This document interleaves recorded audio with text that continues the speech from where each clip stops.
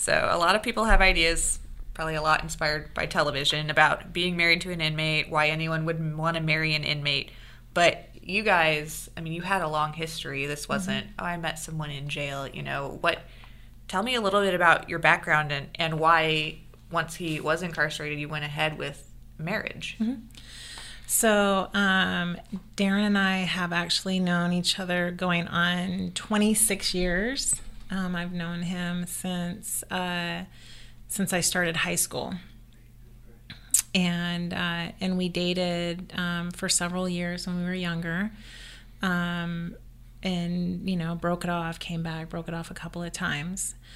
It's just kind of one of those love stories where you meet someone and you love them, and that person makes you believe in soulmates, right? Like, he's always been the person that gets me. He's always been the person that makes me feel safe. He's always been my best friend. No matter what he's doing, I know that I can rely on him. He tells me the truth. He motivates me to be a better person. He's made some wrong decisions in his life, and but what he won't ever say, he won't ever blame it on anyone else. He won't say it's because of his upbringing or his circumstances. Yes, he was, brought up in a very low income area, but he won't allow you to blame his situation on that. He'll tell you, I did the crime, I'll do the time. What was the crime that initially put him in jail? He was set up. He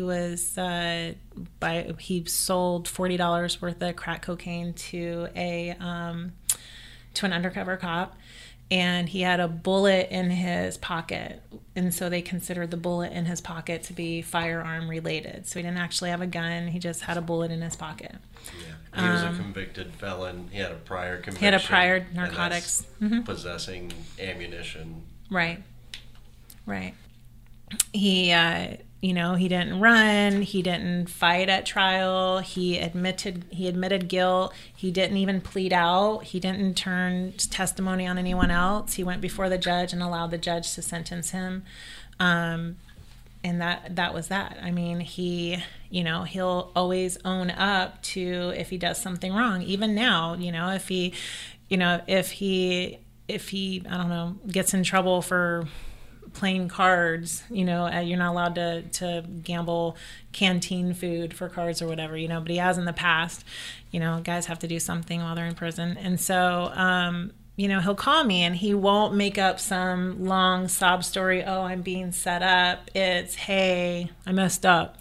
He owns up to his faults. And so, which is why, when this happened to him, and he wrote me a letter, and we were encouraged encouraged by the inspectors not to discuss the case.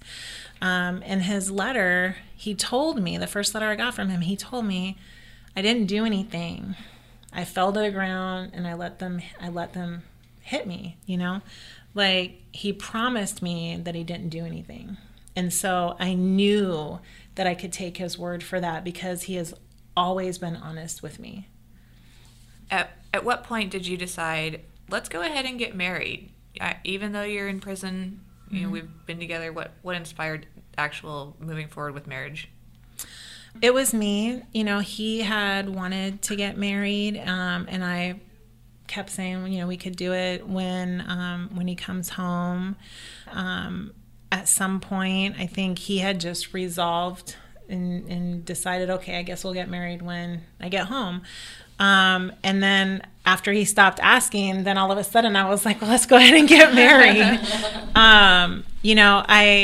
I would show up for visits, and people would, ask me oh, did you meet him on a dating website? How long have you guys been dating? And I would call to ask a question about his medical, to talk with the doctor and medical staff with concerns about his blood pressure or other stuff that was going on. And I wouldn't get callbacks Or they would always ask me, like, are you married? Like, even though he had signed the next of kin and the HIPAA waivers and stuff, like, they just, it was just, I guess, that was kind of what encouraged me to, okay, you know what? He's going to come home. We're going to leave the state. It would be a lot easier, if we just went ahead and got married. And so that's when we decided to get married. It was September 2014 is when we decided to get married, and we had to fill out a form and submit it to the chaplain, and it was supposed to be kind of an easy thing. I think, like you said, that there's a lot of misconceptions about, inmates and who would want to marry an inmate. And I always, whenever people like, oh, wow, like he's in prison, why would you want to do that? Or, what kind of guy is that? And I always, kind of laugh and say, there's a lot of us out here that had we been caught, we would have been in prison too, right?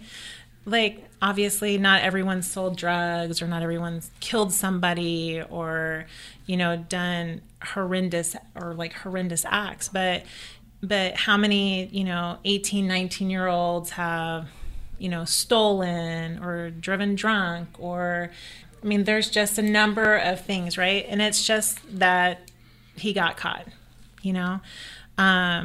What matters is, what does he have to offer going forward, right? Do I believe that he's rehabilitated? Absolutely.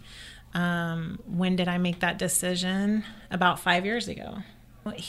His mother passed, and I think, right before then, he had come to the realization, hey, I'm getting old. Straight life isn't for me, although he won't tell you he's old. And he wants a future, and he's helped raise, some great kids. Both of his boys, have graduated high school, haven't been arrested, are honor roll, ROTC. They both work jobs. One wants to go getting ready to go to the military, and the other one is in college. He has been a great father, and he's an amazing husband. So when is Darren getting out? Middle of 2019. And was that the original date he was supposed to get out with his original sentence? I know that has changed a couple of times along the way. So he was sentenced to 15 years with 3 years mandatory. With that, what that means is the first 3 years he does, and then the following 12 years, he's allowed to earn up to 15% gain time. Back in 2014 and 2015, before all of this, he was earning maximum gain time every month. He was in an honor job. He had one of 6 jobs out of like 1,500 inmates that actually paid inmates money to do their job every month, because he was liked, he was disciplined, he was compliant. He managed the canteen, the officers' canteen, actually. And so, and then he got moved to an outside job where he went to work every day at the hospital. And so, he was minimum security. And so he was earning 10 days every month. He was set to come home. Had he continued to, be allowed to earn time, he would have actually maxed out his gain time and would have been released on its 85% date, which I believe is May 4th, 2019. Whenever this incident happened, they took away a total of 14 months, I believe it was, 14 months of gain time. And then while he was on closed management in solitary confinement, and even, out to court, he wasn't allowed to earn 170 days of gain time. It changed his time from, in January, it showed February 2021 is what it showed his release date as. Where at the point in the trial they obviously Michael Baxter was convicted of falsifying the records, and the judge has come out even disputing that there wasn't excessive force used, and they granted him that game time, correct?